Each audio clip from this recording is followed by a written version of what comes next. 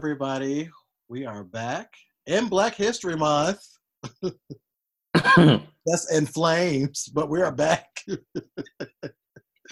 No, but we're back. This is Mega Sheen. I'm Victor. And I'm Nick. And yes, I don't know what y'all was drinking, what kind of gods or goddesses that y'all was praying to, but Black History Month is canceled. And Is y'all, it? Well, let's do a redo. Okay. Let's hit that reset button. Yeah. Because you think about it, it was at, well, I thought about it, was Friday. It was like, what, 7 days? It was like, this is 7 days. That's when Samara came out of the TV. But it was just 7 days. It was 7 whole nights. Too many words for y'all. Because, good Lord, everything is just blackface and people just coming out of their ass. Liam Neeson. And I kind of liked him. Even though he's been I didn't kill a nigger, so I'm good. I know. Even though he's been in the same movie for the past 10 years. But this last movie was basically the same. It was just in the damn cold. Right. Gonna fuck around and do Taken the musical, and it's gonna be on a off Broadway. I know. And see, he was in a good place, had my mama mad at him, but still attracted to him from Widows. You know what I mean? Because, Widows, and I was, like, look at you kissing on Viola. But now you don't sit up here and said this. And you know what? I mean, I think it was, 30 years ago when he said it? Or no, it's 30 years ago when that incident happened. I don't know why he told that story. I think he learned a lesson today. I'm just leave it at that. But yeah. No, he didn't. Well, Black History Month is a little crazy right now. And a little crazy from on our end, too. We've been having a bunch of y'all, especially a bunch of these straight-ass men, just saying whatever they want to say. This Dr. Boyce guy and Tyreek always saying something stupid. And then there's always something going on to where y'all just can't straight black men just can't get it together. I didn't realize how bad this was until maybe I haven't been paying attention because I'm just not straight, but it's just I haven't really thinking about them until lately. They've just been messing up. Lord. Anyway, how are you doing? What's going on with you? Oh shit, I'm doing good. Let's see. I watched this movie called Geostorm. And okay, so it was a mess. It was. Granted. But the only thing that I enjoyed was Zazie Beetz and the woman secret agent. Mm-hmm. That's about it. Other than that, I'm like, why? I understood the message, like, oh, we have to keep the earth safe, yada, yada, yada. This is all we got. But, okay, it felt like it was man trying to control weather. And I'm like, okay, you are trying to control Mother Nature. And in the end, she is always going to win. And I just felt like it was so far-fetched because these countries come together won't happen. We'll die before that happens. It was. I'm glad I didn't spend money to see it. Yeah, very glad. But the president was attractive. Other than that, Gerard Butler doing his very most with the very least. Yeah, but he's an attractive kind of dude. And I was like, well, maybe he could be Wolverine. But then again, I was like, we'll talk about this later. Then I was like, maybe not. Because do I really want a Wolverine like now? Yeah, we can get in. We'll jump into that. That might be the first thing we jump into. But yeah, because it's funny to think about. We'll just wait. Get into that, 'cause that's a lot. Yeah, let's wait. Other than that, I haven't been doing a goddamn thing for real. Trying to get back into the gym, getting my groove back. You never lost it. But okay, anyway, go ahead. I mean, Because I'm still mad that around in a year almost ago, somebody was just talking about how they were just worried about how they being in shape, everything. They had the audacity to take oh, pictures at the con showing all this snatched up body. And I'm like, you know what? I'm glad that I wasn't able to be there because I would have been sitting here like, why am I taking pictures with somebody already snatched up? And I'm looking like Petunia the pig. all right. Don't you do that. Don't you do that. You was over there bench pressing a whole building. Like, don't do all that. I shouldn't even post that because people in DM. Nuh-uh. Okay, so you have to get into it. I was like, you know what? That doesn't. I made a joke 'cause I said so butch, and they was like, "That's right. I bet you are." I was like, you know what? That was a joke. I'm not butch at all. I'm just myself. I just like to do that. I mean, it's fun to do stuff like that because it's kind of cute to do it, especially when you got hot guys at CrossFit. You have to put them in place. You have to be like, let me show you what this queen can do. And let them see and bow down, and some can anyway. But yeah, and speaking of that, I was kind of upset because I'm realizing that there's a certain time where all the cute ones really come, and Power Booty came yesterday. We're not gonna talk about Power Booty. I call him Power Booty because he's really cute. Really cute. He's Latino, and I'm telling you, those legs and butt is just, I feel dirty talking to him because I'm like, I'm talking to you, but I'm also looking. So yes, but that's but anyway, again, this is okay. Anyway, go back to where you were. Come on, oh, I'm good. Other than that, why did somebody try to they was like at the gym. They're like, "Oh, can you spot me?" And I was like, my little bitty ass. And then he had one of those little easy crowbars, and it was like 190 some pounds. I was like, okay, I guess. But I think he was trying to check me out. Because you don't ask for a spot unless, I believe, because not everybody needs a spot because everybody knows their limits to a degree. But if they're gonna ask somebody almost random, that means they're trying to. And he was like, I saw him in the locker room, and he had a future behind him. Let me tell you. I was like, oh, okay. It's not sounding like trash at the gym. Right. But that's enough about me. What about you? I'm doing good. My friend Nick was here last weekend, so we had a very good time.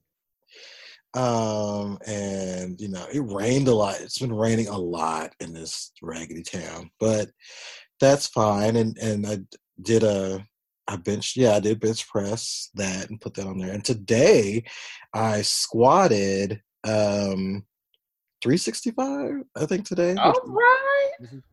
I was gonna film that, but I was like, that's enough because I don't want to get to. I almost filmed it though, but I was like, that's enough. But it was a lot. I was like, and the guys were like, you just did, but I did like two. People want to just do one, and I was like, you okay? So you're actually tougher than you think you are. And I was like, I know what I am. I just like to show you when I feel like it. Right. But no, it's been good. Job is good. The book is good. Strange Lore is doing good on Amazon. I'm like a little surprised by that, but like it goes up and down. I guess that's how it goes on Kindle, but it's like it's up and down. It's doing this. Apparently, I won't see none of that money until March because the money. Because I want to know what am I making? Because if I was like I think I posted it was like number one for queer books or something. I was like, okay, well, I want to know what I'm making if we hitting these numbers. I love how you just throw that out so nonchalantly, like it's just no big deal. Oh, it was just number one, whatever. All in a day's work. No, go back to your scheduled programming. Like, what the fuck? No, I just check. I don't check on it every day. I just kind of look and say, oh, let's see what it's doing. And when when the page comes up, it will say like #1, and new releases for queer books. And I was like, whoa. I was like, okay, well that's amazing. And I look at the numbers, and it will be at this number, it'll be at 15 one day, maybe at 40 one day, then back to 20 the next day. So I think it's doing pretty good, and people are enjoying it. And I've been getting good reviews from people. They'll let me know what they think. And I'm working on the Bible for it because it's been asked for me to do a little bit more work, so somebody could look at it a little bit more closely, as I'm talking very cryptic. But I'm just working on stuff with that, which I'm really excited about, because it's just funny that this is just kind of happening this way. And then what else? Oh, income tax. Oh Lord. It shows me what I'm getting back, which I'm excited about, but I don't even want to submit it because so I'm like, are you sure I'm getting this back? Because I feel like as soon as I send it, I'm going to send up something to my, something. So that is my thing right now. But otherwise, I'm just pretty good, as cons coming up. I have 2 panels at WonderCon, so I have to get that ready. And so, I'm excited about that. That's going to be around the corner in no time. Wow. So about Strangelore, are you going to release like a paper version, or is it strictly only going to be for a Kindle? All right. So I want to do after I have a lot of copies left after submitting, everybody who ordered. So everybody's getting their copy by February. That was the deadline. So by this month, everybody should have a copy. And that's including international stuff. So I'm doing that last, but there are some left. So I have been asked to either sell it online, sell out the remaining ones online. I've been also asked to do them at the cons. So they will be paper copies. I just have to plan on how it's doing. And I think the next step is actually to submit to a publisher, and then they will be the ones who will be in charge of the copies. Okay. And then hopefully that will go from there. But I like the fact that, again, I'll be able to, as I go up to the companies to say, well, hey, it's doing this on Amazon and all that great stuff. So, you should think about it. But I will say that, so I've been really thinking about redoing the book, because there's some things I want to add back into the book. Someone said this should be 300 pages long. I was like, well, what? It's like, they don't really, they do make it like that, but I know that's kind of hard for print at times. But I'm not complaining. I like that they wanted so much more. I was like, well, there's more coming. I just got to get the money together. Right. But in all, there will be copies, and I just have to get those out. All right, look at you. Go Gadget, go. So, Laura, let's go ahead and get into this tea, because there's been some interesting stuff within the past couple of weeks. Let's talk about the two big heroes everybody is really into right now, Wolverine and Batman. And we'll start with Wolverine. Wolverine. So what happened recently is there was talk about. This is the funny part. So basically, the producer of the X-Men movies, I think her name is Laura Schooner-Donner, or Donna Schooner, was to talk about Kevin's taking over. He's going to be doing this and that.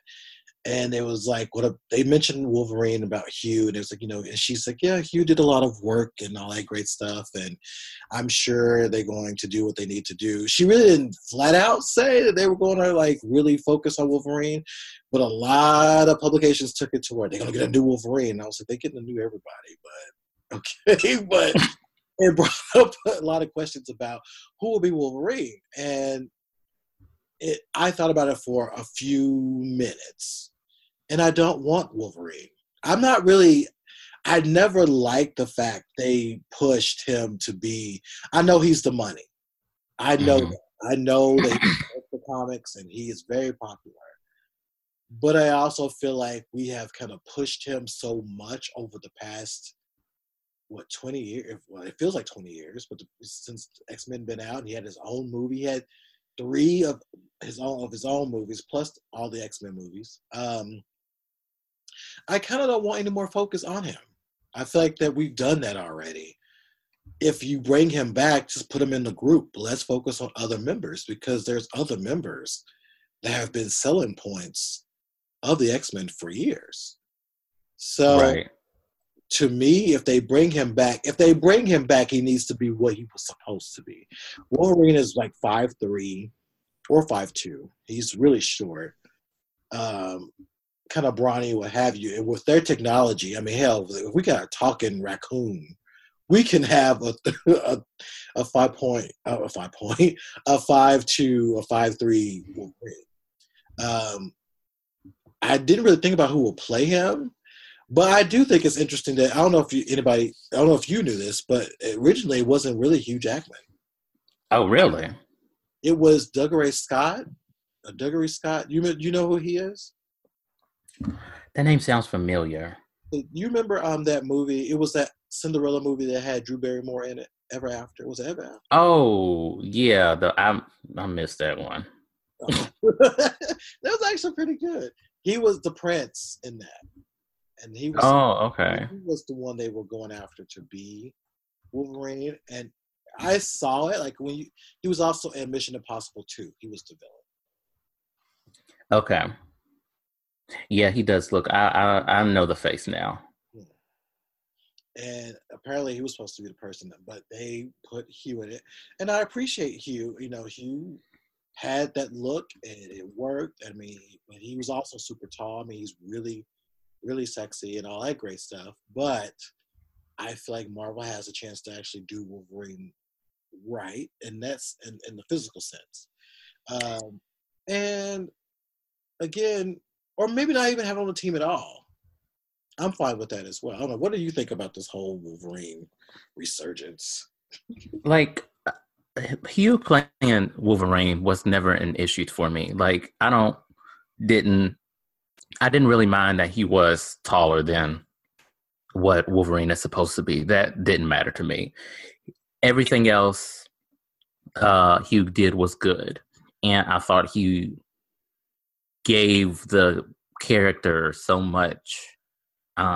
And it's good that he's kind of stepping away.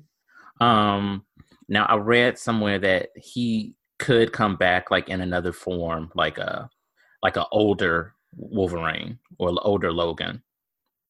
So it's not out of the realm of possibility that Kevin Feige might bring him back on. Now I just don't know if. Personally, I don't want to see him, but I know from a financial standpoint and to get people more excited about the X-Men coming to the MCU that they're going to bring him back. But I don't know who they should be bringing on as Logan. Yeah. Because nobody's really standing out. And maybe they should just go with the unknown. Yeah. And I think that's, I mean, in a lot of ways, I think we mentioned it before. Chris Evans was known but not known, and it seemed to work well with him. The same as in Chris Hemsworth. Nobody knew him, really. Before he became Thor. I mean, he did I can't remember him before Thor. So it's like that worked for him. They can find somebody. It's probably somebody that we've seen in the background of something, and they're like, oh, okay. But that seems to have worked for those particular characters. So they can do that and add him in there. I mean, again, there's so much they will have to do with this X-Men film that's coming out. And I've been added about this, but I still stand strong about not having a Storm movie before the team movie. I think we need a team first. They're a team first. And then we can go into individual pieces because we need to see them as a team. We do. We need a Professor X. I was gonna say I don't know if we need that, but I was like, no, we do. That's how. Yeah, we do need a Professor X. But with Wolverine, I kind of want everybody to quit pushing that as the important part of the X-Men. And when I saw these articles, I was like, why are y'all pushing this so much? I mean, stop pushing. who's going to be the new Wolverine? Like, who really cares? I'm like, who's going to be the new Storm? Who's going to be the new Jean Grey? Because like Famke Jensen did that. Yeah. I don't give the X-Men franchise a lot of credit, but what they did do right, the majority of their casting was done right. Mm-hmm. Like with Professor X, mm-hmm. with Magneto, with Cyclops, mm-hmm. Mystique initially. Hell, with even Sabretooth, that wrestler. Yeah. The first Sabretooth, not Liev Schreiber's Sabretooth. I thought that. No, I didn't like it at all. I kind of liked his, but then it was kind of a sexy dark version. But you like Maniacs. I kind of do, which I need to go to therapy. But I just think I think I write Maniacs better than most things I write. But anyway, I kind of enjoy. Yeah, you're right. I enjoyed most of the cast. I just think there was not a lot to be done with them, as well as it could have been at the time. And who knows who they will pick. I don't want them super young. I kind of want them to be, in their 20s, at least, or mid or somewhere. The same way they do with the Avengers, they can do the same with them. So we'll see. But I kind of don't want to focus so much on Wolverine anymore. I feel like we've done that already. We went from him being young all the way to when he died. I think we kind of done that. And I think Kevin's going to know I think he's smart. It's funny because Kevin I think he was her assistant, the producer's assistant for their first X-Men movie. So I think he's been around enough to know, like, okay, we've done these things. And I think he will know, like, okay, this is a new direction we need to take this. Because, people may have forgotten, there was a Captain America movie before the Captain America movie we know now. That was put out in, I think, the late 80s, early 90s. There's been that. There was a couple of Hulk movies beforehand. There was, then there was TV shows in the past. So I feel, and there's been multiple Spider-Man. And I think, we saw what Kevin did with Spider-Man. When he said, okay, I'm just going to get a whole new cast and story. Nobody from the Sony world came over, basically. So I think that's what he's going to do. He's going to be like, this is going to be a whole new thing. It's going to be a whole different cast and what have you. After the new movie drops, we'll see what happens with that. Yeah, Kevin is one of the few white men I trust. I trust he's been right so far, and I think he will know exactly what we need to see and do. So I'm gonna trust him on that. Right. And then the next roll around is Batman. Let's get into it. Ben Affleck is not coming back, which is a shame because I honestly enjoyed Ben's portrayal of Bruce Wayne in Batman. He wasn't Michael Keaton Batman, but he was better than Val Kilmer and Michael Clooney. I mean, not Michael Clooney, George Clooney. Yeah. I'll give Ben a little. Yeah, Ben was. I felt it a little bit. I felt it a little bit. I think that's always going to be. I will always like what's his name, Christian Bale. Really? I didn't mind his. After I saw him in America's Psycho, I was like, ain't no way on God's green earth. It's like, get your white ass out of here, boy. So yeah, I don't know. I feel like okay, that is kind of a loss. I know some people will disagree, but I think that now the new movie is supposed to come out in 2021. It's called The Batman, and which is interesting because I'm like, I don't know why we're still doing this. But now they're talking about who should be Batman. And I'm like, I don't want a Batman right now. Like, I feel like we can let him rest for 10 years. Right. Because we have Birds of Prey. And did you see that teaser for Birds of Prey? Yes, I did see that teaser. And I'm ready for it. Yes. As far as Batman, I understand that fans, well, most fans want him in there because he's popular and whatnot, and yada yada yada. You know, the same with Wolverine. Yeah. We're going to get it regardless if we want it or not. The only issue is I don't want I don't want them to do the same story that they do, you know, where his parents died, and then you have the fucking pearls, and then they're in the alley, and I'm like, we know how they fucking died. Like, come up with something different. Tell a different story, because there's a lot. If you're going to do Batman, okay, fine, I'll deal with it. Don't tell the same origin story that you have been saying since 1989, because we get it. We got it in Batman, the first Batman. We got it in even some of the video games. So we know how his parents died and he came to be Batman. Mm-hmm. Just do something different. It's like, come on now. There's too many stories of Batman and his crusade or whatever for you to go back to. Oh, well, mom and pops got shot up in the alley and that's how he came to be Batman. Like, okay, we get it. Next. Yeah. Ugh. Yeah, I kind of don't want another Batman movie. I really don't care who will be Batman, but let's jump back on Birds of Prey, because that got my attention a lot more, because I was excited for those characters, especially that it's going to be interesting to see what's his name as Black Mask, because he's very good at playing good, evil. His name is slipping my head right now, but he's very good at playing that role.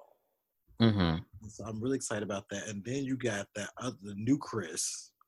There is a new Chris now, who is he's gonna play a villain in that as well. And so I am really, really, really gonna be excited for this, because I like the look. I hope it's not too dark. I want them to get out of that world.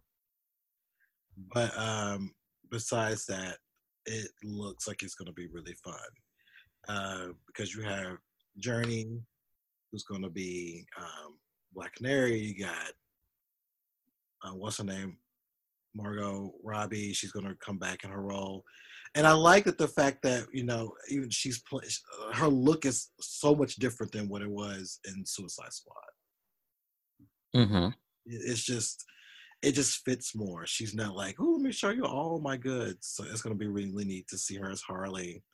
The actor that you were talking about, Ewan McGregor. Yes, Ewan McGregor I think he's going to do a good role, Black Mask, because he is a sadistic person in the comics.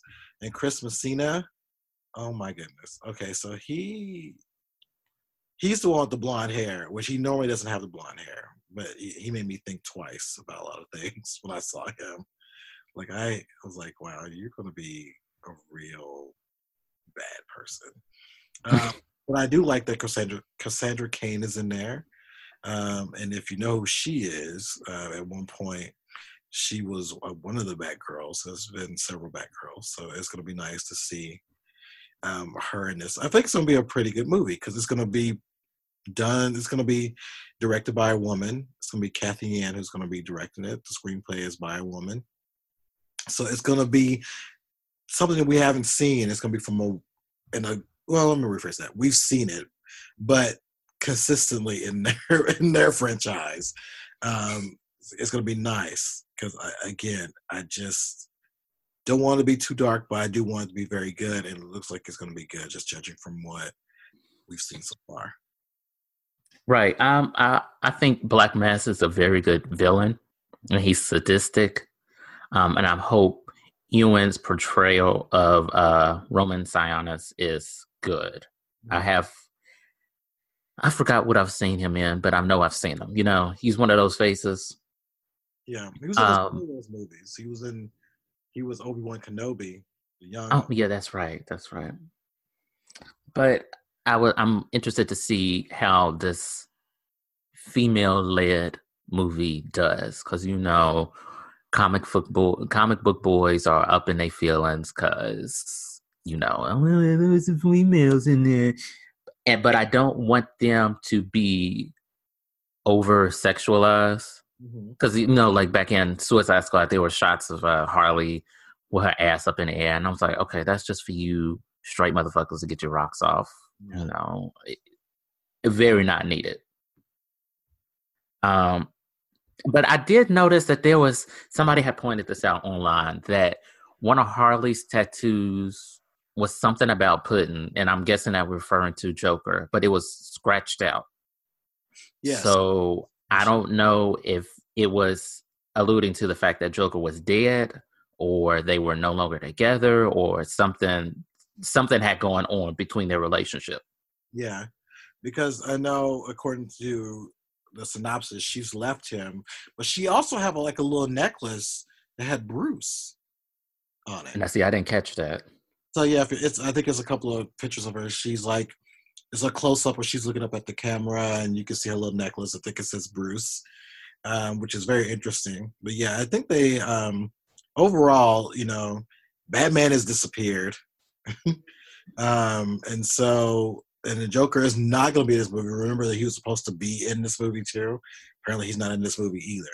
So I think they've been thinking and listening to people keep him out. And I think what's his name who did it kind of turned people off from the Joker because I think, but you never know. But yeah, that Joker was a mess. That Freddie Mercury ass. And he did all of this hoopla about him pulling these stunts behind on his cast members, and then he was only in the movie for 5 minutes. I was like, you did all that work for that? He was trying to make a thing. But as you know, for y'all who saw Birds of Prey, that there's pictures already out. A lot of it with Journey. So if y'all have been paying attention, there's a lot of pictures out there about that, and it's supposed to be the first in a trilogy of films.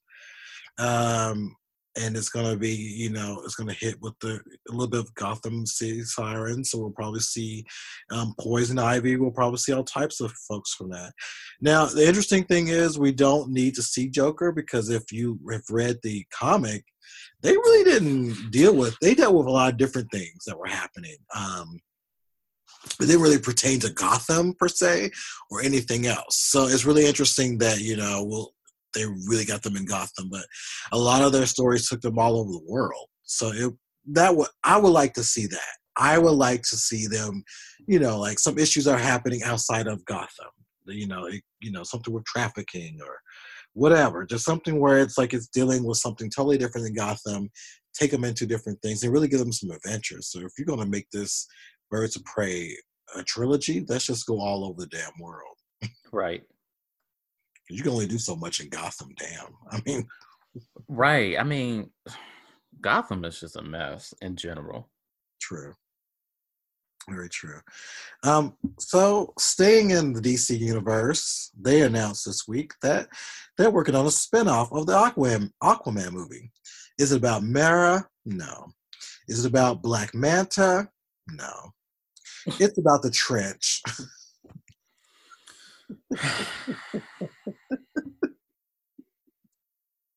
I mean, if I wanted to make a movie about the Marianas Trench, then I would go to National Geographic. I sat there and I said, this must be a joke. But it's not a joke.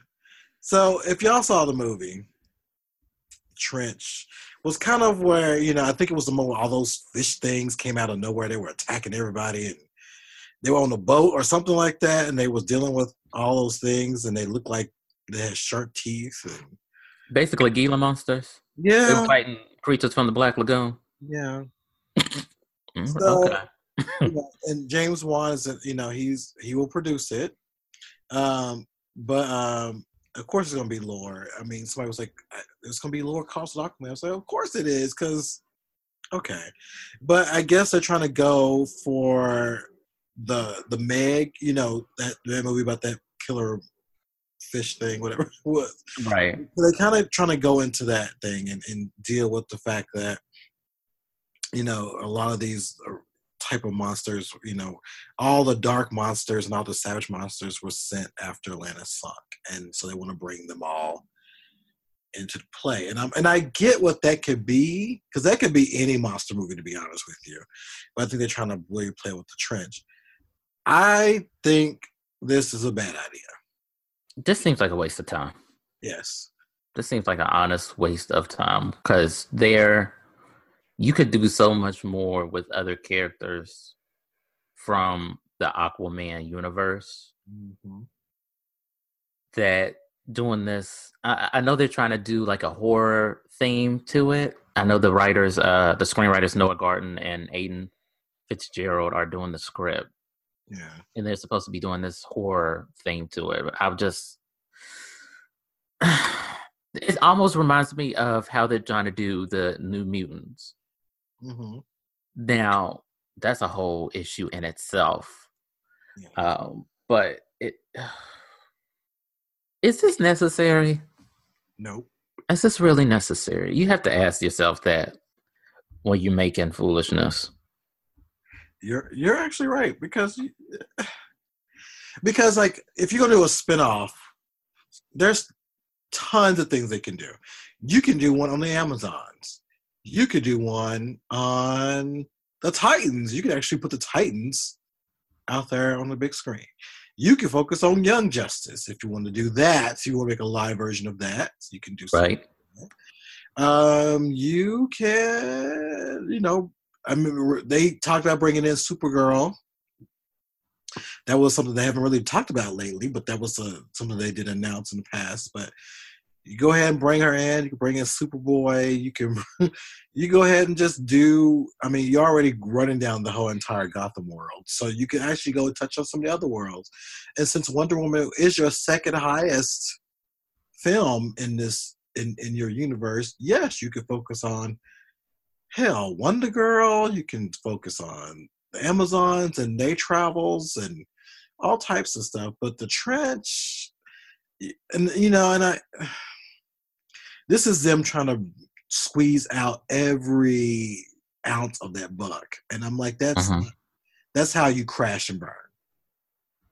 And I feel like they should learn this by now, that, these little ideas just don't always banter up. And if they really want to do this trench, they can do something on that DC Universe or streaming service. They can do something on that, make that an animated movie or something. But I don't think anybody gonna go out and see this movie. Not as much as they saw Aquaman. And if he ain't in it, they ain't gonna go see it. Right. Why make a movie based on things from Aquaman but don't have Aquaman in it?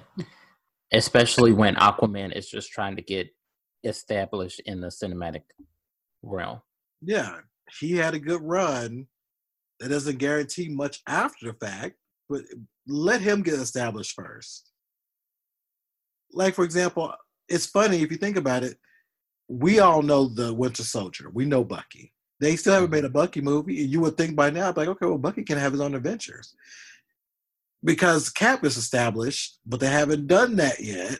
So I'm like, okay, a part of me would be like, well, that's a person who could carry his own movie. Mm-hmm. But these fish, these sea monkeys are not going to be able to do it. I don't know why they sit up here trying to make this work. But hey, we could be wrong. Who are we? So, if y'all can go out here and see Madea movies, I guess you go see them. Don't do that. Don't do that. Y'all go see these Fast and Furious. Why not? Why not? I remember there was a time when Fast and Furious was just about driving. Now these hoes out here, who knows what they're doing? In space, like, okay. They'll be out. They will be, or in different dimensions, or in hell. Watch, it'll be Fast and Furious in hell. Right. Stop. Fast and Furious Highway to Hell. I know, because that might be real too. And then next thing you know, well, we want our cut. Yeah, because we said it first. Lord have mercy. So yeah. So video game news. Have you played Kingdom Hearts 3 yet? Okay, now listen. I have never played any of the Kingdom Hearts games. I know they came out. Oh my god, they came out when I was in high school. Mm-hmm. The first one, and I remember. I think I have one of the original games that I saw the initial, like the first look, and people were so upset. They was like, "This doesn't make no fucking sense. What's going on? Y'all have lost y'all's goddamn minds." And then the reviews started coming in. They was like, "Oh my god, this is the best game ever. This was this, yada yada yada." And so they started the trilogy. So Kingdom Hearts 3 is supposed to be the conclusion to said trilogy. And initially, Kingdom Hearts 3 was supposed to come out. Well, concepts were coming out 2006. 2006, was in first year college. Yeah. Now, it originally supposed to be released. I read 2013. Yeah. So literally, people have been waiting years, decades for this damn game, and finally, it was released. And it's supposed to be really good. I will hopefully get around to getting all of the Kingdom Hearts. I know they sold over 5 million copies and counting, and I definitely think that this is going to be a contender for a Game of the Year once we get to that season, the year-ending wrap-up of games. But the gameplay that I saw, I liked. I liked the kind of mashup between these Final Fantasy-esque characters and Disney. Because when I tell you folks was not here for it initially, oh my god, you know how fandom can be. Yeah. But definitely try out Kingdom Hearts. I need to actually play it to have a very informed opinion about it. But I know some people were saying, oh, it's not really that good. Even though I didn't play any of the other ones, it's still not good. I'm like, then how can you understand the story if you haven't played any of the other ones? Yeah. That's so fucking stupid. I'm like, you idiots. No, a lot of people are really excited about it. I know some of the students have been talking about it a lot. Some people have already been late to class, when I've heard. Okay, I understand. All right. But I can't say anything because I used to, schedule my classes around my soap operas. So, right. So, what can you do?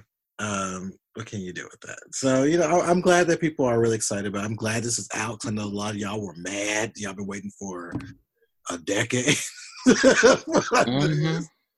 But hey, it's out there now, so I hope everybody's enjoying it and having a good time with it. I think when I finally one day get into games, I'll be able to really see what the big deal is. But I wonder since it's Disney, will they ever add some of the Marvel characters in it though? That is a good question. Will they be picky about that? Because I'm sure, because they haven't really. I don't know if they really started the whole Marvel Universe when it comes to games. I mean, there's already Marvel Universe out there with games. I think they're trying to do that with like the Spider-Man games. I need to look into that because I've heard rumors that they were, but rumors that they weren't. So, yeah, I have to do my research. Yeah, that'd be interesting to know.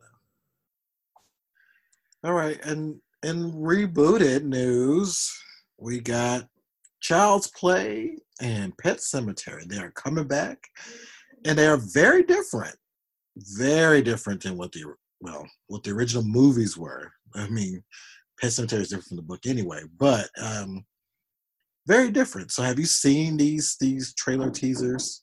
At least two? Oh god, yeah, I saw the Pet Sematary. So. I never saw the original Pet Sematary movie back in the 80s. So I was like, oh, okay, this seems different. It seems like it is typical white men shenanigans telling you not to do something, but you do it anyway, and now you're mad at the outcome.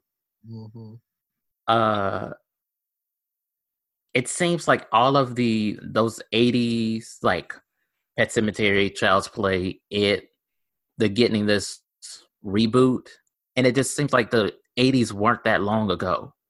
Yeah. I was like, we were just right, we were just there. But then when you actually look into it, I'm like, no, the 80s was some time ago. Yeah. It looks interesting, but the trailer that I saw, it felt like I already knew this movie. I already knew what was going to happen. So I'm like, well, shit. Do I really need to see the movie if I saw the trailer? Yeah. And that's another issue. Sometimes a majority of trailers tell too much of the movie. And they're like, oh, well, since I saw the trailer, I don't need to see the movie because I know what's going on. Yeah. And I know there was a switch or some kind of twist that they didn't do in the original movie that they did in the reboot. Like, is that right? Yeah. Yeah. They now in the original movie, well as the book, it's the baby. So the little I think it's like a little baby. It was like about 2. I think Cage is 3.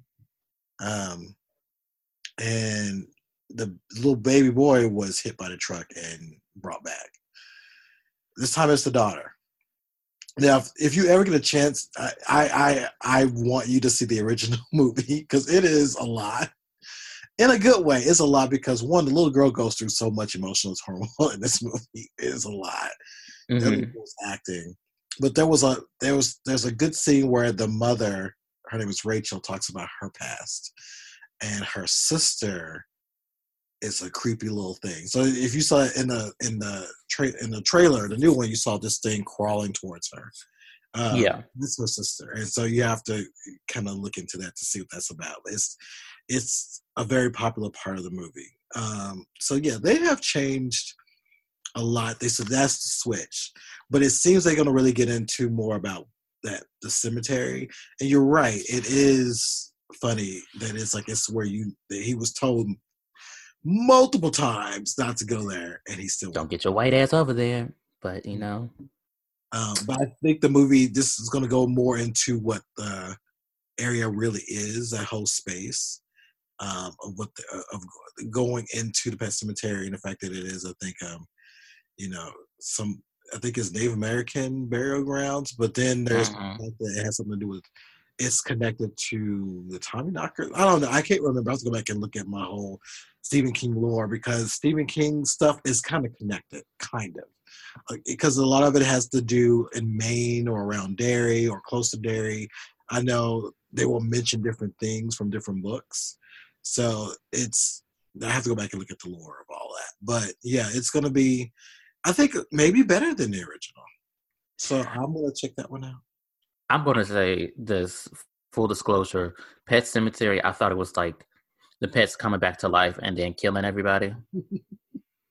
So y'all got to give me a moment to catch up to what this is actually about. But I'm interested in it. I know, I think it'll be released April 5th.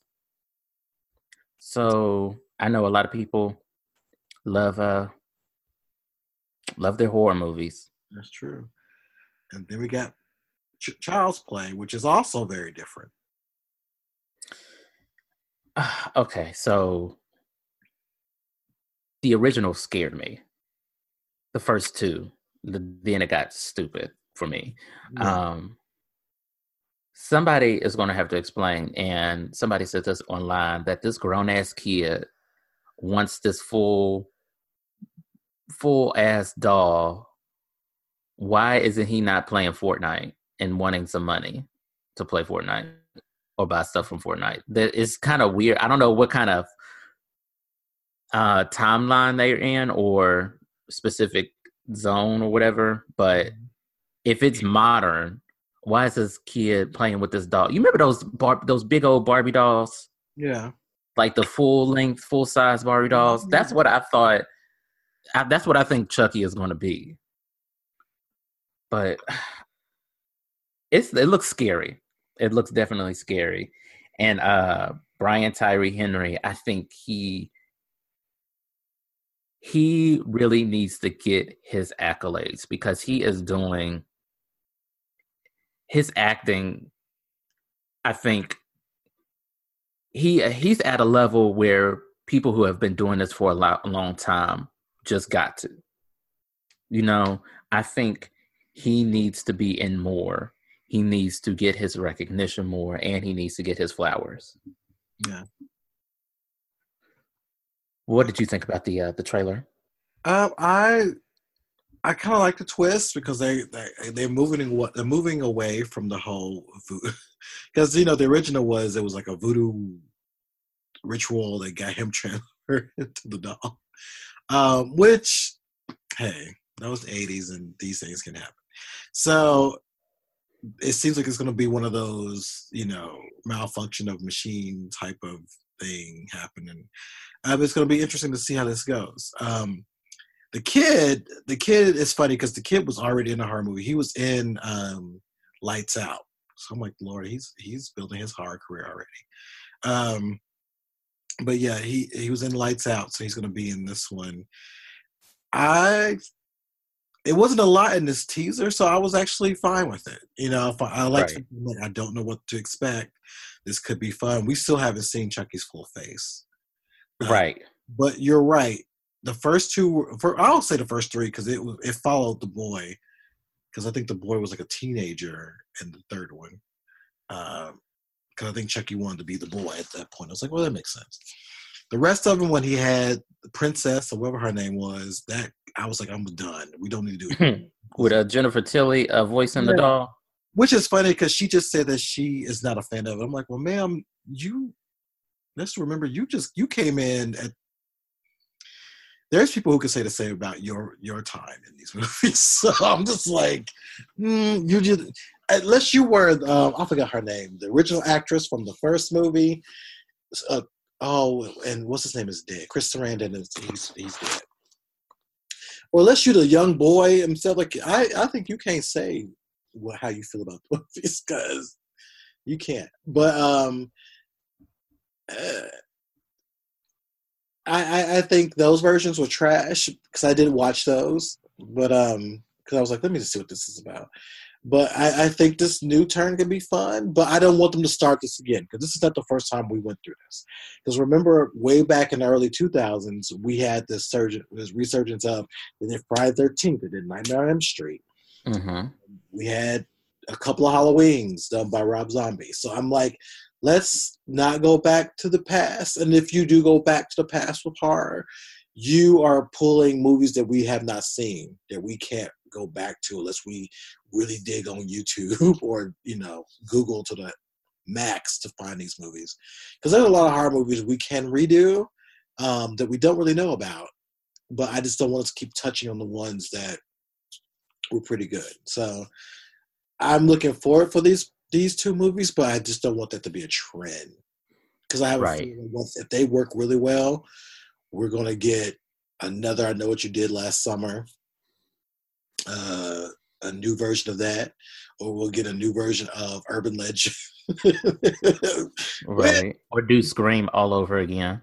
Yeah, because they tried that with the TV show that was on MTV that could have been burned to ashes. So, I don't know. Wasn't the I Know What You Did Last Summer, and then it was like I Still Know. Yeah. And then wasn't there a third, like I Will Always Know? Yeah, and that was the worst. That movie, because it was basically talking about the concept of the movie. Like, it was stupid. It was stupid.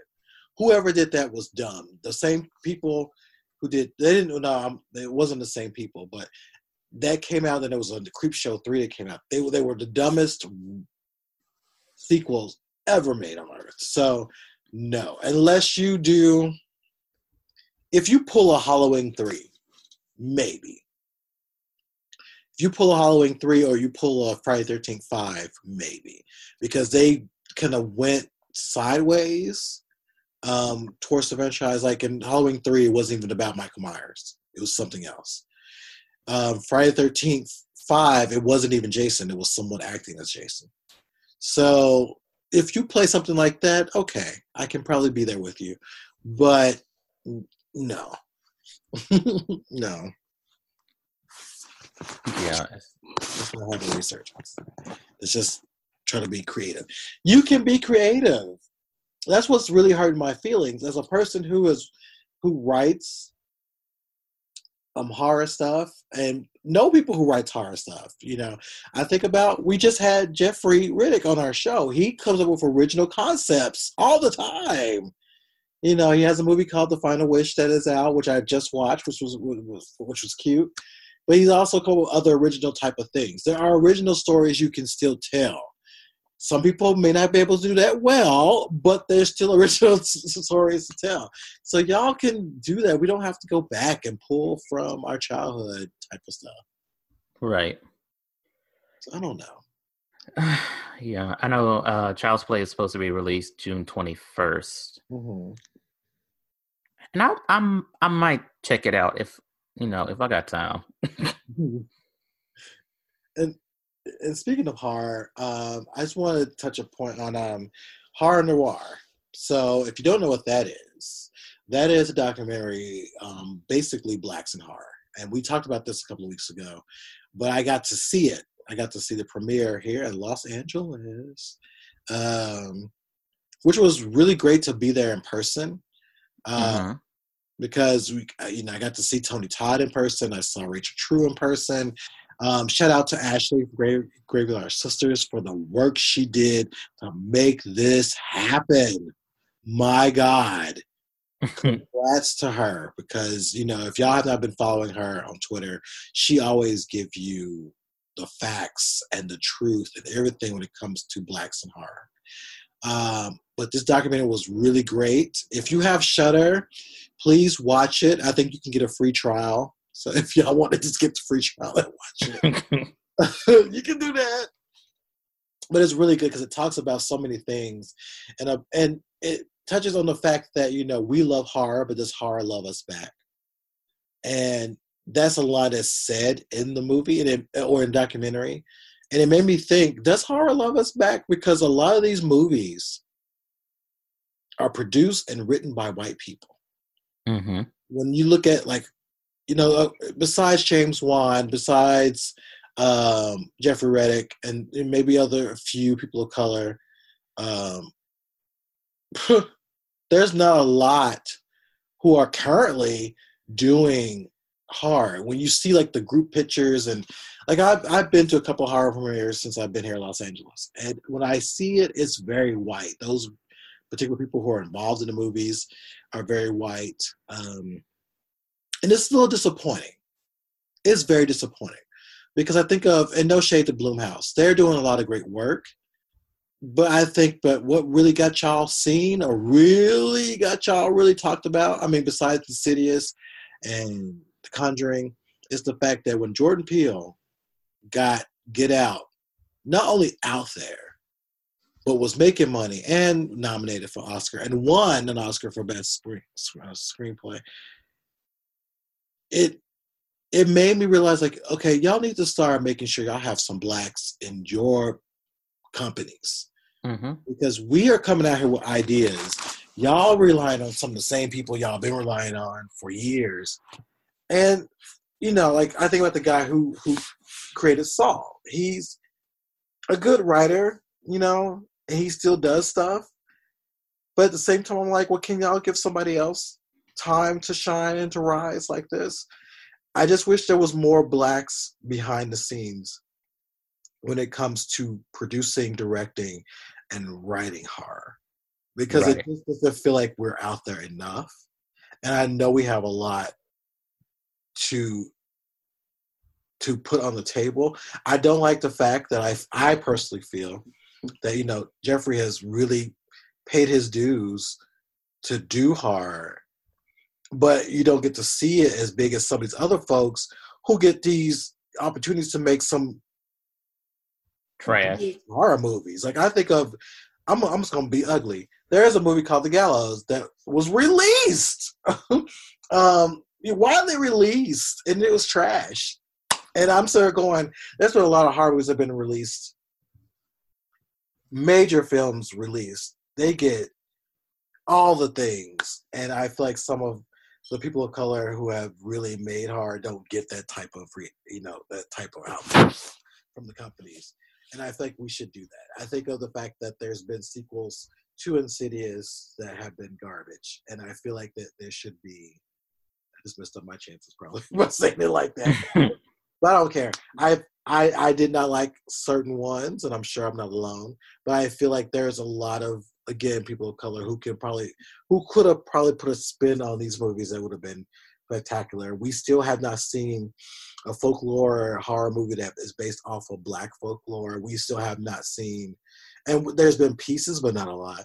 We still have not seen just a good cast of Black people as the leads when it comes to horror. So I just feel like that we have a long way to go, but this documentary really shows where we've been and where we can go. And I wanted more. When after I watched it, it's almost 2 hours. It feels like it's almost 2 hours. I wanted more, and it made me realize how much that we contribute to the genre. But I also feel like that we need to be in it a whole lot more. You know, you think of Demon Knight. Demon Knight was directed by a Black man. And Jada Pinkett was the heroine in the movie. Mm-hmm. And the funny thing is, had it been some white woman or a white man, we would have probably had a trilogy of these movies about that particular character. And I always thought that we could have got more movies with Jada, going around the world stopping these demons, because think about it. We would have had, if it was Hugh Jackman or somebody, we would be on our 7th movie by now. Listen. Or, thinking about The Evil Dead. Ash got a TV series.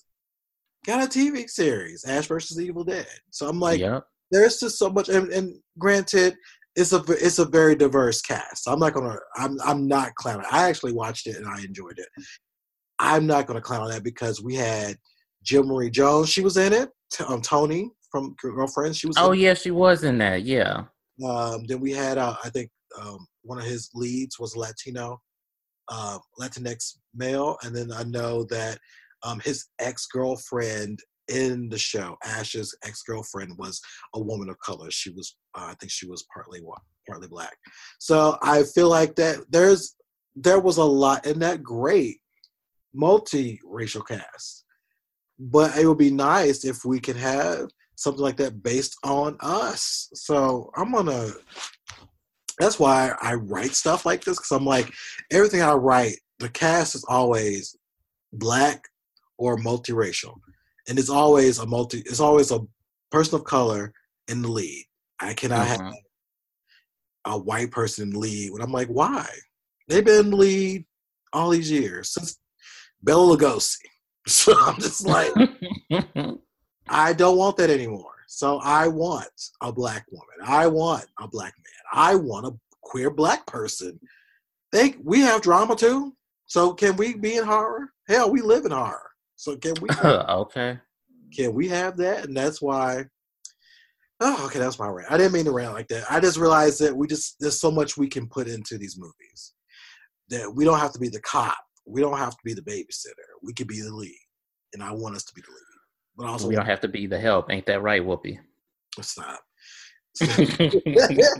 I want us to create it.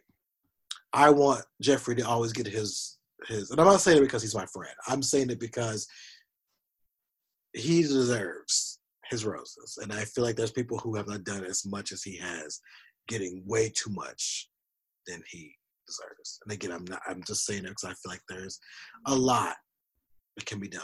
And again, shout out to Ashley from Graveyard Sisters.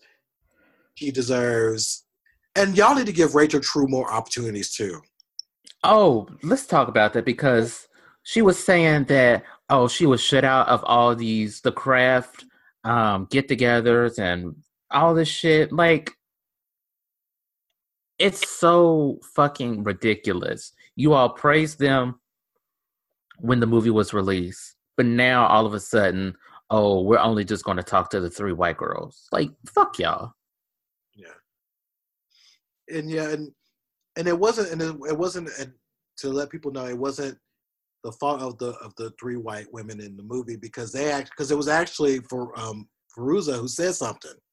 Who was like, wait a minute, why y'all not why? Because Rachel was mentioning that they still talk and all that good stuff. She was like, why you not put my good sis in this?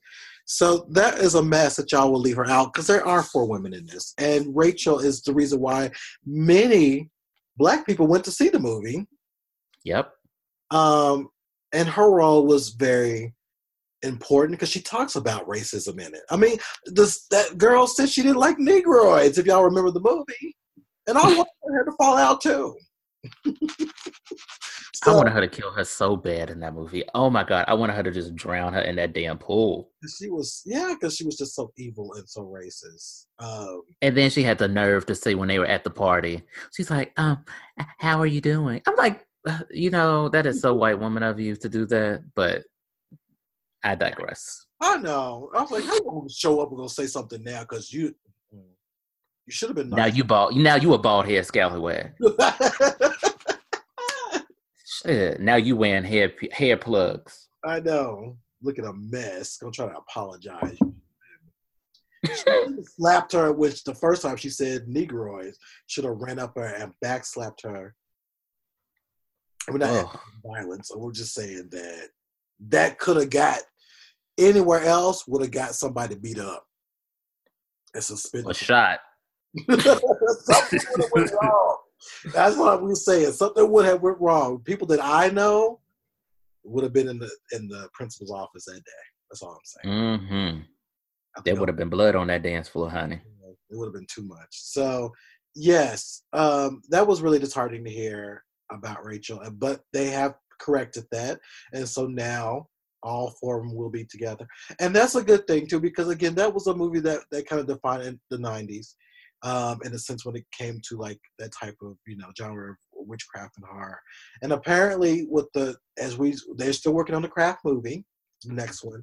It's supposedly a sequel.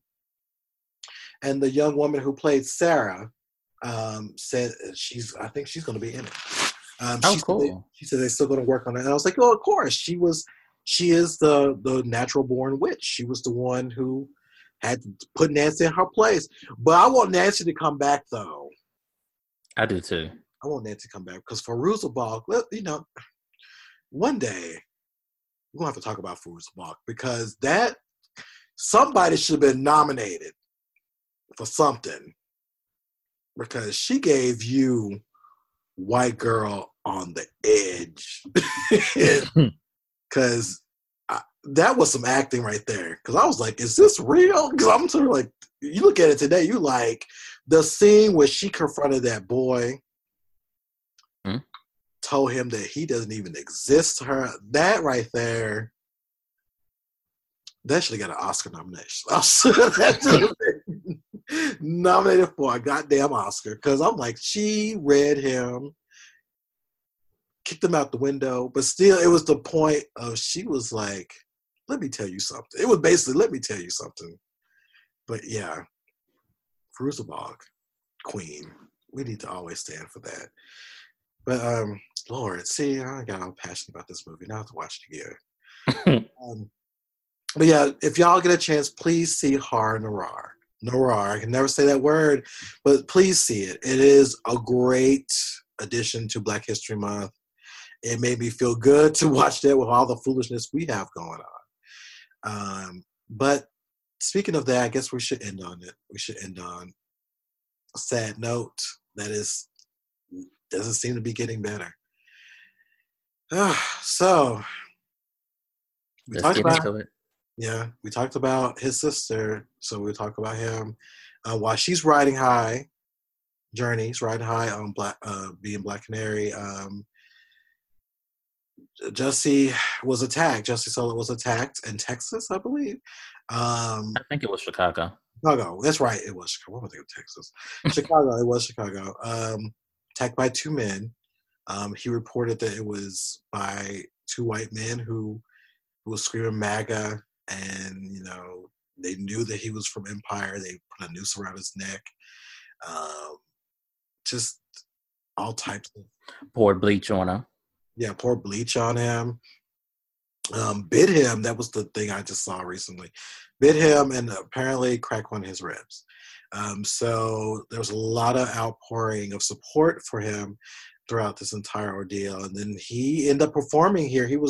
We were going to go that Saturday night, but I think somebody said it was already packed and sold out, and it was already raining, and I didn't want to sit out the rain. To be honest, so it was. But we did see the crowd because we drove by the Troubadour. We drove by it, and I was like, "Wow!" And Nick, another Nick, was like, "We should go." I was like, "We should, but we only have tickets. We're already 30 minutes out, and there's a line out here already." So it seems like he's getting back on his feet, and he's going to be blacker and gayer. He's been, talking to people. However, it's been interesting to see the responses because there's been a lot of people questioning.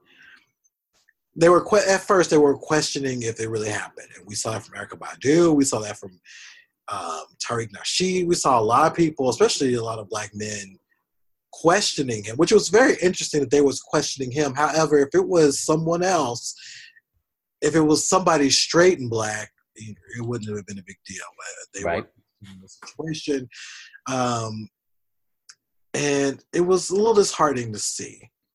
Go ahead. Yeah, more than disheartening, because it's always this whole thing when something happens to queer black people that we have to disassociate their sexuality with their blackness. Yeah. Like Steve Harvey said, "Oh, this ain't about sexuality," but they call him a fucking faggot. Yeah. So why isn't it about his sexuality? It's always these niggas that always have something to say that, oh, you can't be black and gay or black and a lesbian or bisexual or what have you. You have to choose your blackness over your sexuality. Well, no. I'm black and I'm gay at the same time. And either you could take it or you could just go sit down somewhere. Because you're not going to tell me that I can't be both. True.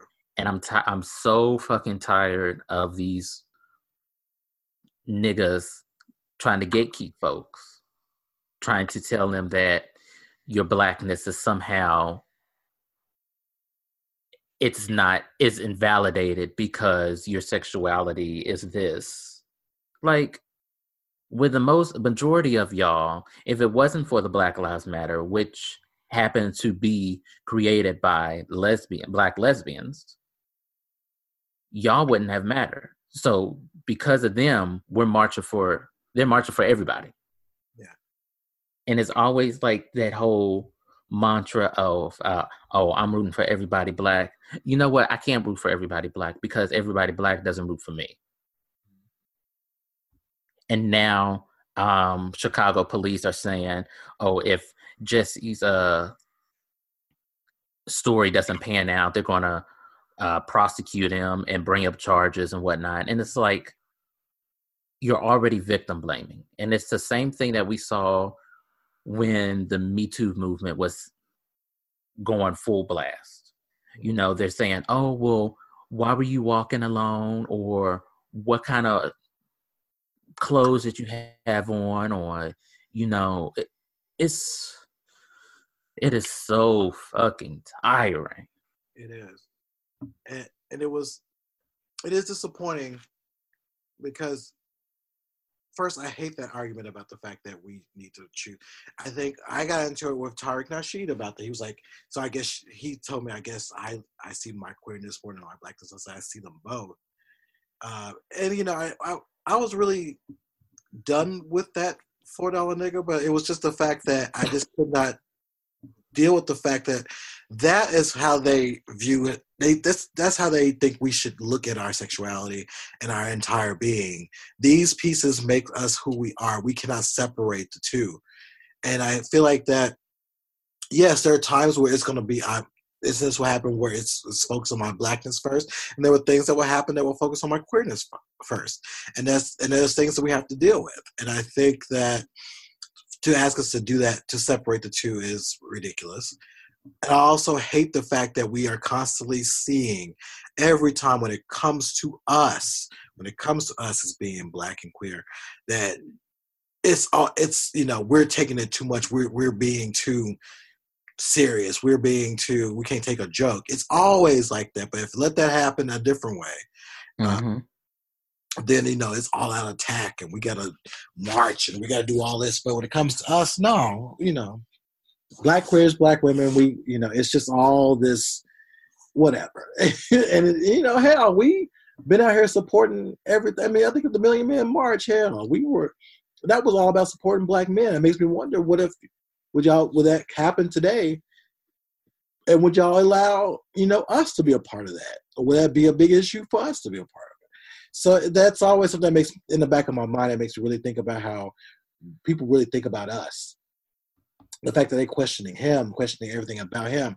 Now, I hope, I'll be honest, I hope we're not wrong when it comes to the situation, because I know there were some issues about them, I think they subpoenaed to get his phone. And who knows what will pan out.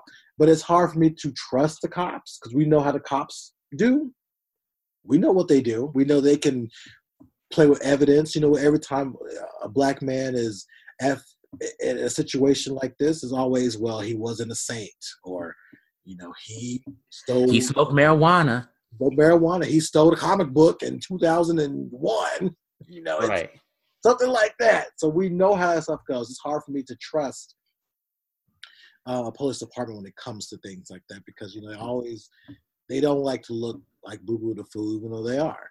So I'm hoping this all pans out, but I hate the fact that people were questioning this to the point they were questioning that, that it even happened. And then it also really kind of showed me that when it comes to us, I don't think we matter when it comes to black queer people.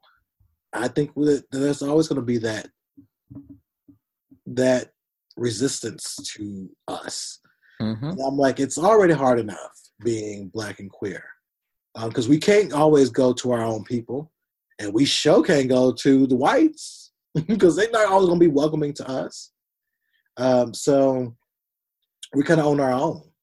And I hate that, because sometimes that makes us a little bit more overly tough. You know what I mean? Like we can't trust anybody. We ready to fight. We always have to, I think of the Vixen. Like, you ready to fight because you always had to. And it's hard for you to let your guard down. And I don't like that for us. I hate that for us. I hate that we can't always enjoy life because we have to look around the corner every goddamn minute. So as I think about us, I think about this month, and I think about what's going on, I want us as queer people, black people, to not completely dwell on the negative things that's happened to us. But we have to remember that there are good times too. Our people have come way too far for us to always retreat back to the bad times. We have been through many struggles, and we know how to rise above the top. We should be able to enjoy ourselves and celebrate ourselves. I've seen on Twitter, no shade to some people, I've seen people talk about it's always hard, like kind of downtrodden about being black and gay. And I'm like, okay, it is rough, but let's have some fun. Let's enjoy life, because we can only go up from here. You know what I mean? Like, we can't just stay down all the time. And it's tough, but we got to enjoy life. We got to enjoy the things that we can enjoy. I'm very fortunate. I was able to have straight hair and have long nails at one point and just do a lot of things that was traditionally not a black man. But I'm glad I was able to do all these things. And for those of you who can do that, and you wear your, got polish on your nails, and you wear Fenty and all that stuff, do it. Enjoy, embrace it. Be free and be yourselves. Enjoy this time. Be yourself, and don't let things completely bring you down. And that's what I really want our family to do, is we can be upset, we can be mad, it could be sad, but just remember that we are powerful people, and we deserve a lot more, and we should always enjoy and celebrate the good things in our lives. I mean, what better way to end the segment? So let's go ahead, clean up all this tea, get that mop together, and let's go take a break. All right, and so we are back. Hope you're enjoying this episode of Mega Sheen.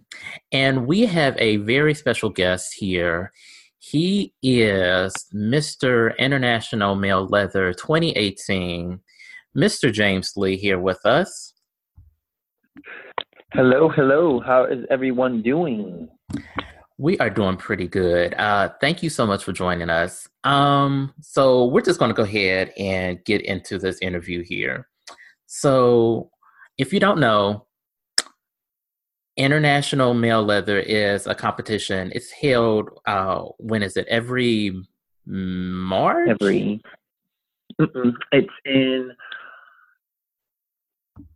It is in Labor Day weekend. Labor Day, okay. It's May. Or is that Memorial Day? Memorial Day. Memorial Day weekend. I want to say Labor Day weekend. Memorial Day weekend in Chicago. The Congress Hotel is the host hotel. And thousands and thousands of kinksters and leather men and women embark on the downtown Chicago. Mm-hmm. Now, this is like a big event. This is, like you said, it's international, and people from all over the world come. And so yeah. So it's International Mr. Leather.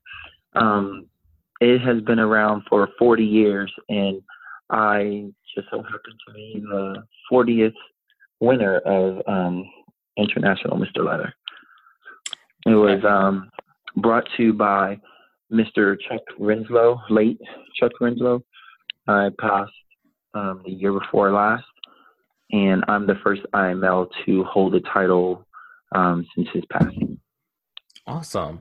So talk to us about winning in 2018. So what is it like I guess I'm used to drag pageants. Is it similar to that, or how is it different from other pageants, I guess, in the LGBTQ community? Well, I mean, the biggest thing is leather. You see that aspect of it. It is basically like Miss America. That's what most people can relate it to. But it's a lot more than that. We do a lot of community service. We are like pillars of the leather community. We are I guess you would say, the figurehead. Our way of life and living is leather and kink. So we try to bridge the gap between all sides of the communities to, make us stronger, bigger, and better. The contest itself has a pecs and personality portion, which is basically like the swimsuit wear portion or physique portion of a competition, and the evening gown wear, if you would say, to drag pageants or Miss America, is our formal wear, which is, it looks like we are either police officers, but it's in like complete full leather. I mean, from head to toe. And it is pretty much your choice of the look that you want to have, just like any other contest. We have an interview portion, which for us took 2 days because there were 71 contestants from 26 different countries. Wow. So that was insane. We have an on-stage question and answer, which shows our personality and if we can think on the spot. So it's pretty similar to other contests. It's just a different agenda. Right. Now, during the, I guess you would say the top 5, or at any moment during the competition, did you go into the mindset that, hey, there's a really good chance that I can win this? Or was this just completely surprising to you once you got in the top 5 and then was actually announced? It was pretty much a shock to me, even being at IML at all.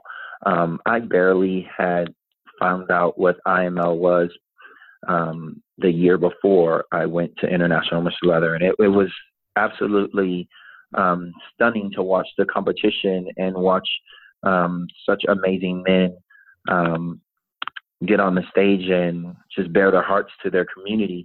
It was amazing. And so being a part of that, it was terrifying, but absolutely rewarding at the same time. I got a new family, bigger family, and being on the stage with that many men, it's very intimidating, especially when you get to learn, get to know them and learn their lifestyles and learn what they've been through in life and get to know them much better. They become your brothers. Mm-hmm.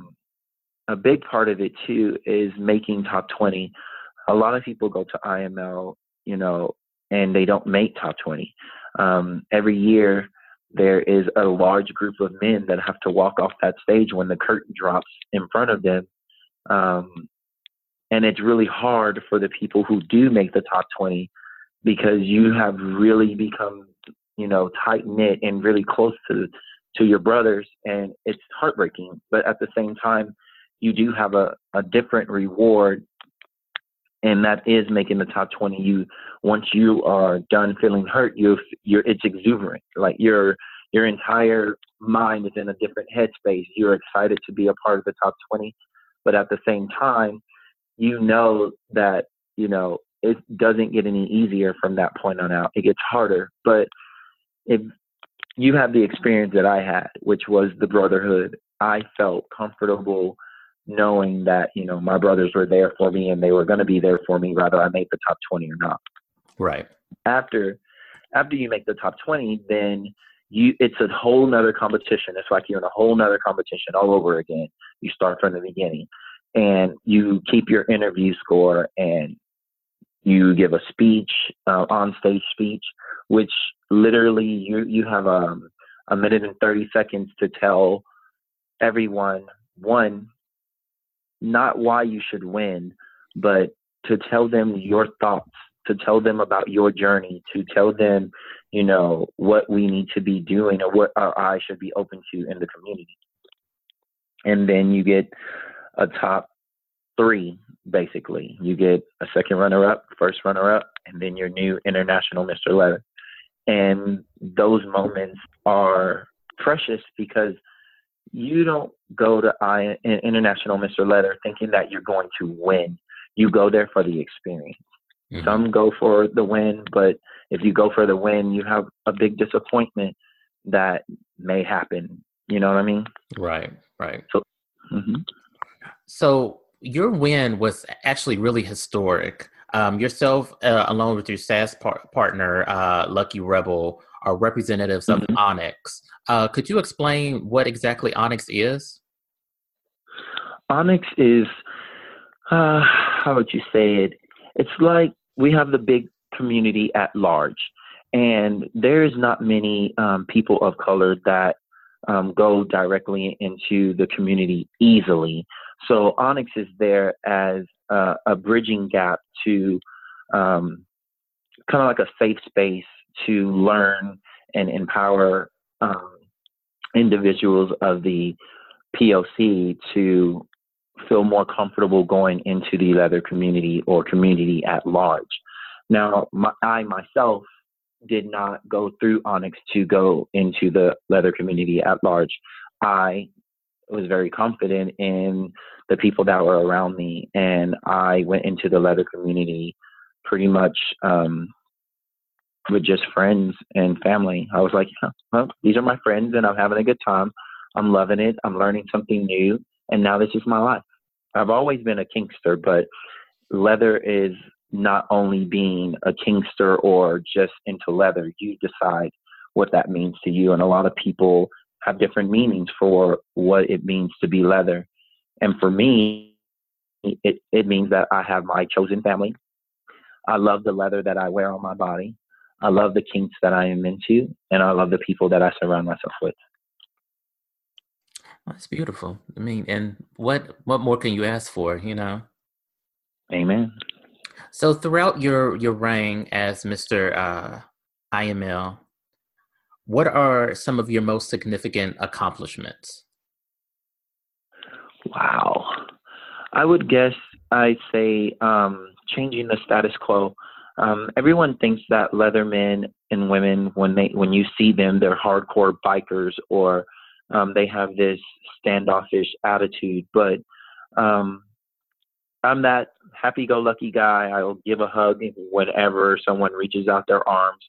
Um, I think right now is a time where we all should be reaching out and giving hugs and being there for one another because it's trying times. And if we're not there for each other, who's going to be there for us, right? Exactly. So you got your start down in the leather community here in 2012 here in Lexington, Kentucky. 2015. 2015. Okay. So what was your initial feelings on the outside looking in? On the outside looking in, actually, I had never really seen the leather community until I moved to Kentucky. When I finally got my first peek at it, I was intrigued. I was moved because I had never seen people living their radical sexualities in public. And it was, I don't know, it woke up that little side of you that says, you know what, this is exactly where you belong. These are your people. And that's pretty much my first glance into the community. That was my first impression. Mm-hmm. And you won, what was it, Mr. Crossings? Was it 2015 or 2016? 2017.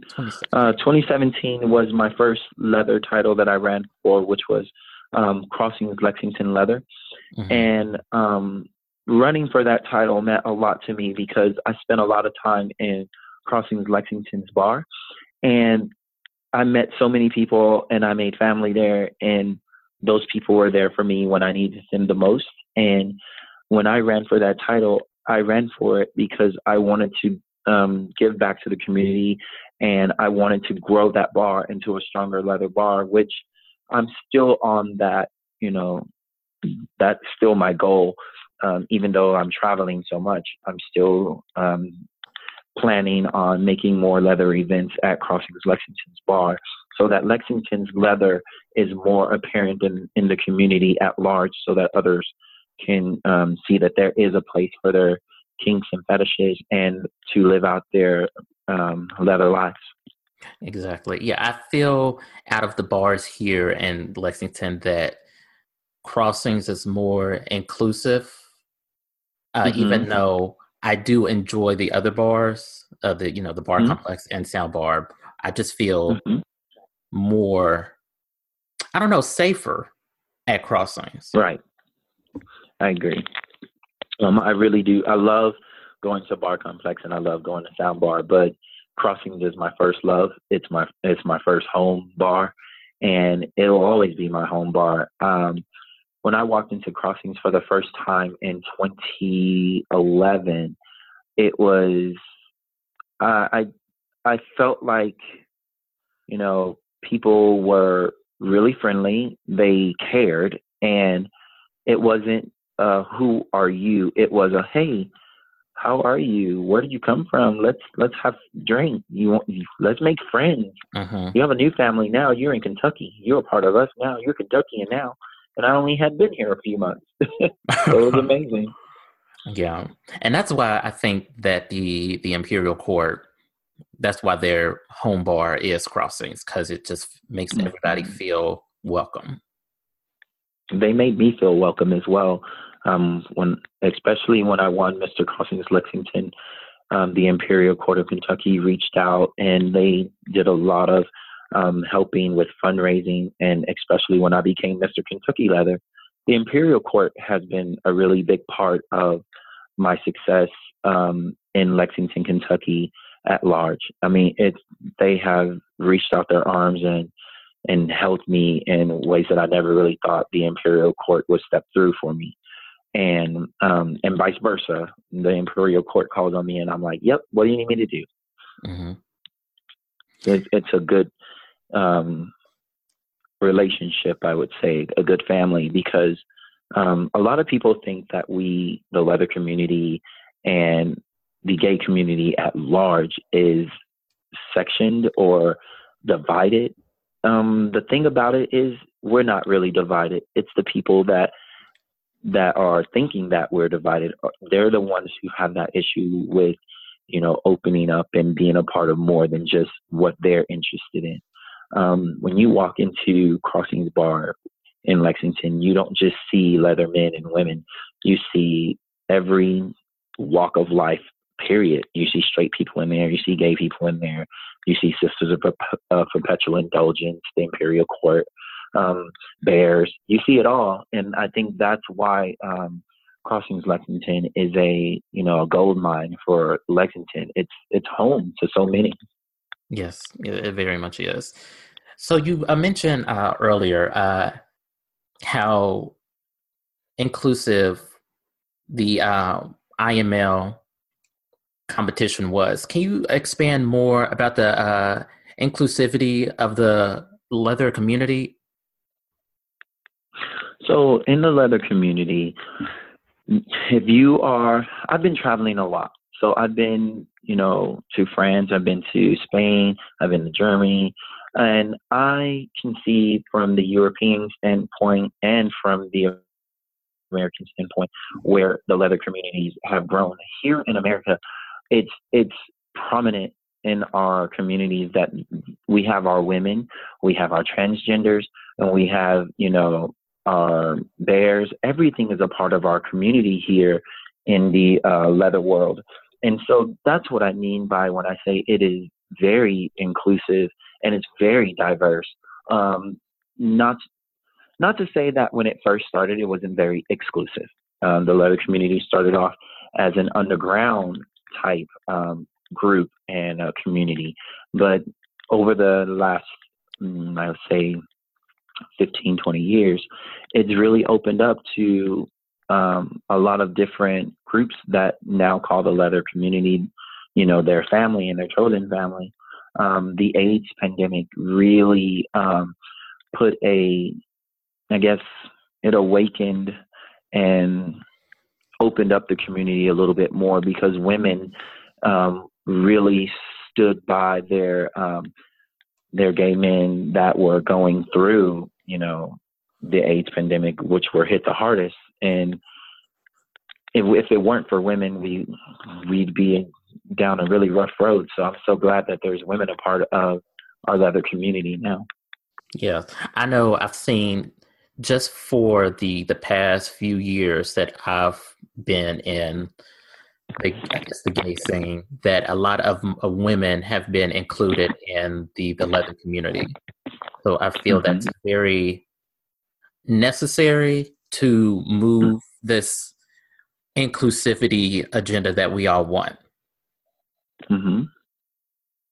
And a lot of people will throw up a red flag if you say, oh, I want to just have all men at this function or all women at this function.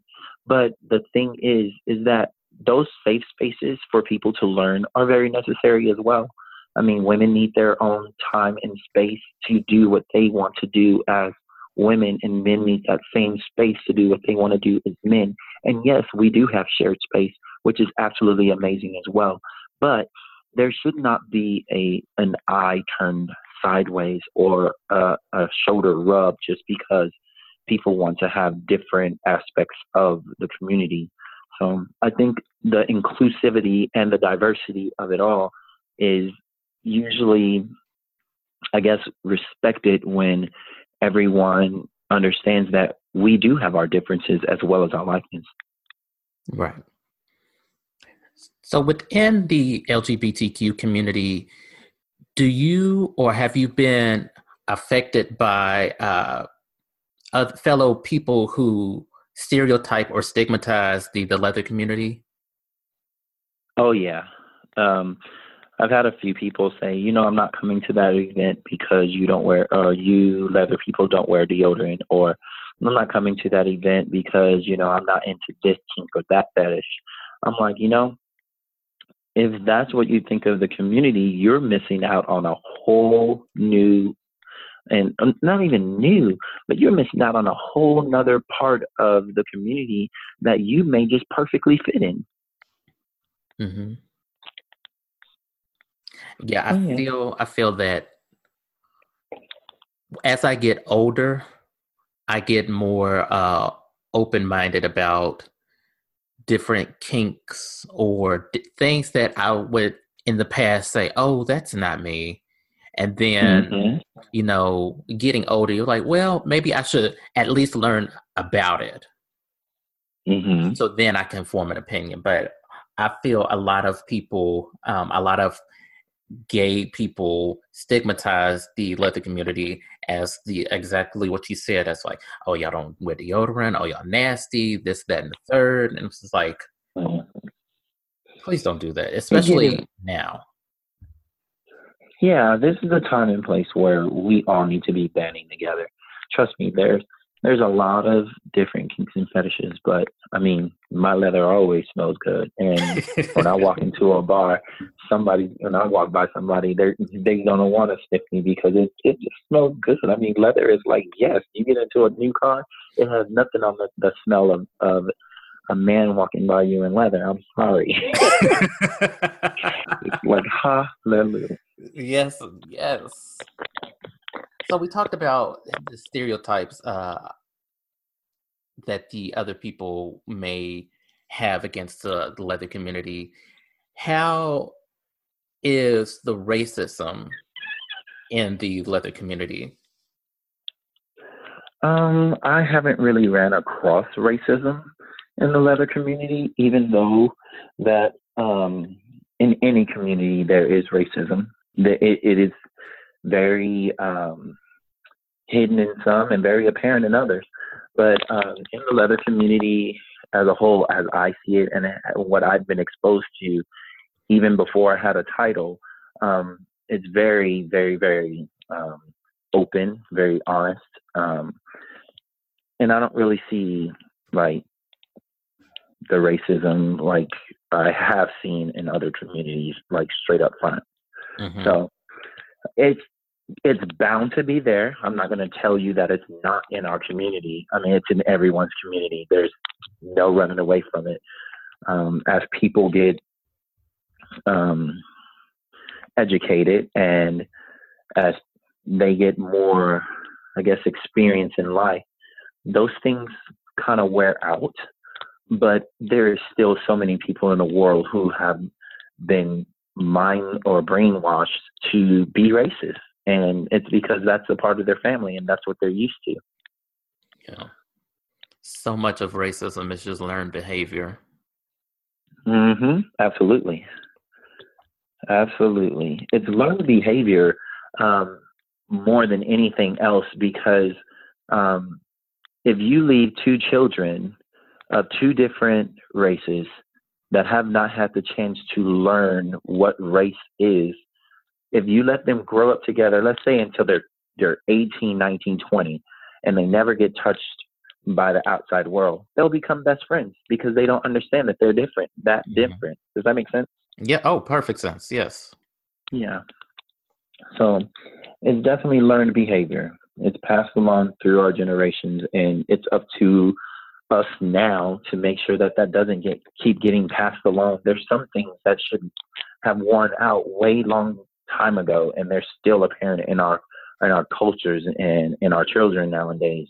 And it's the reason why even though I'm a Leatherman, I put everything that I do on Facebook to be open because I want the parents of the children that I coach to see what I do. I want them to ask me questions. I want to be able to teach them, that it's not all about the sex. It's not all about the kink. It's about community. It's about family.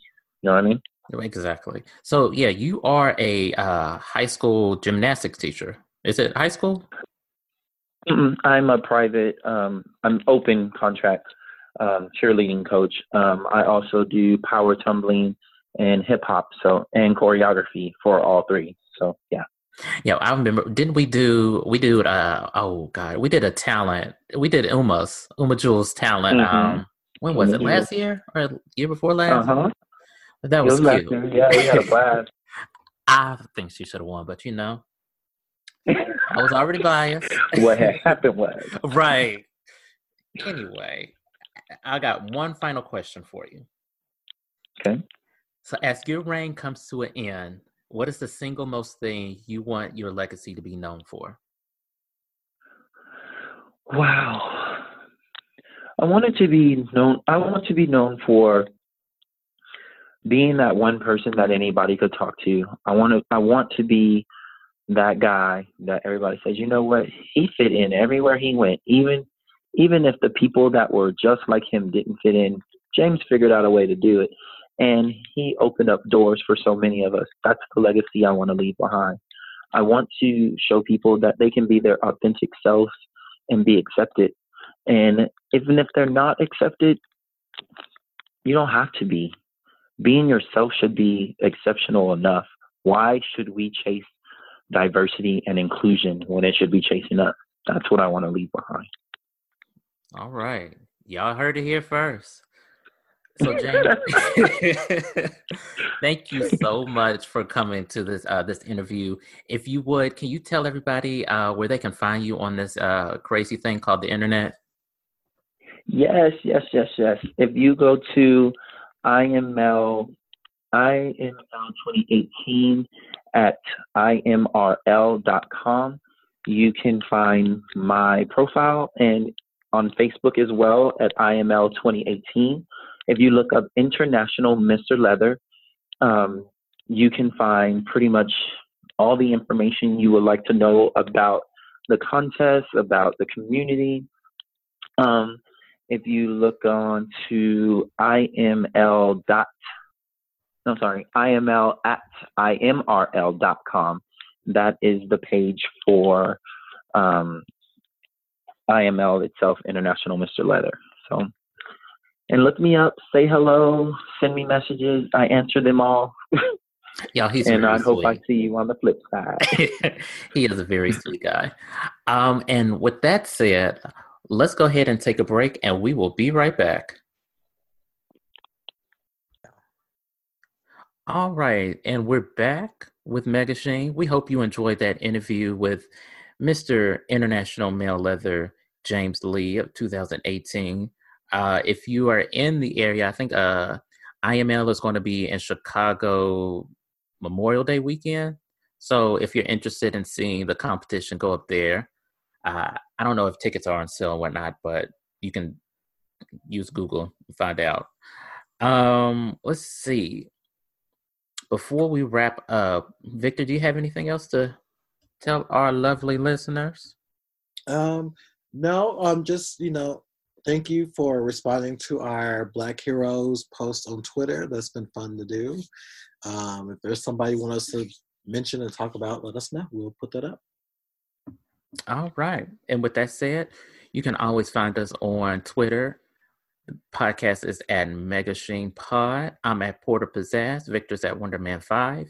You can like, rate, subscribe to the podcast on iTunes, SoundCloud, Google Play, Stitcher, Spotify. Go ahead and hit us with the 5 stars, because 4 or less don't count. We are on Facebook at Mega Sheen Pod, Instagram at Mega Sheen Pod. Go to our website at megasheenpod.com. What else? I think that is it. Mm-hmm. So with that said, y'all stay out of trouble, mind your business, get your sleep. And yeah. Baby. Finish off a Black History Month strong. Let's just make it. Let's just make it. All right, let's just make it without no foolishness. Okay, bye everybody. Bye.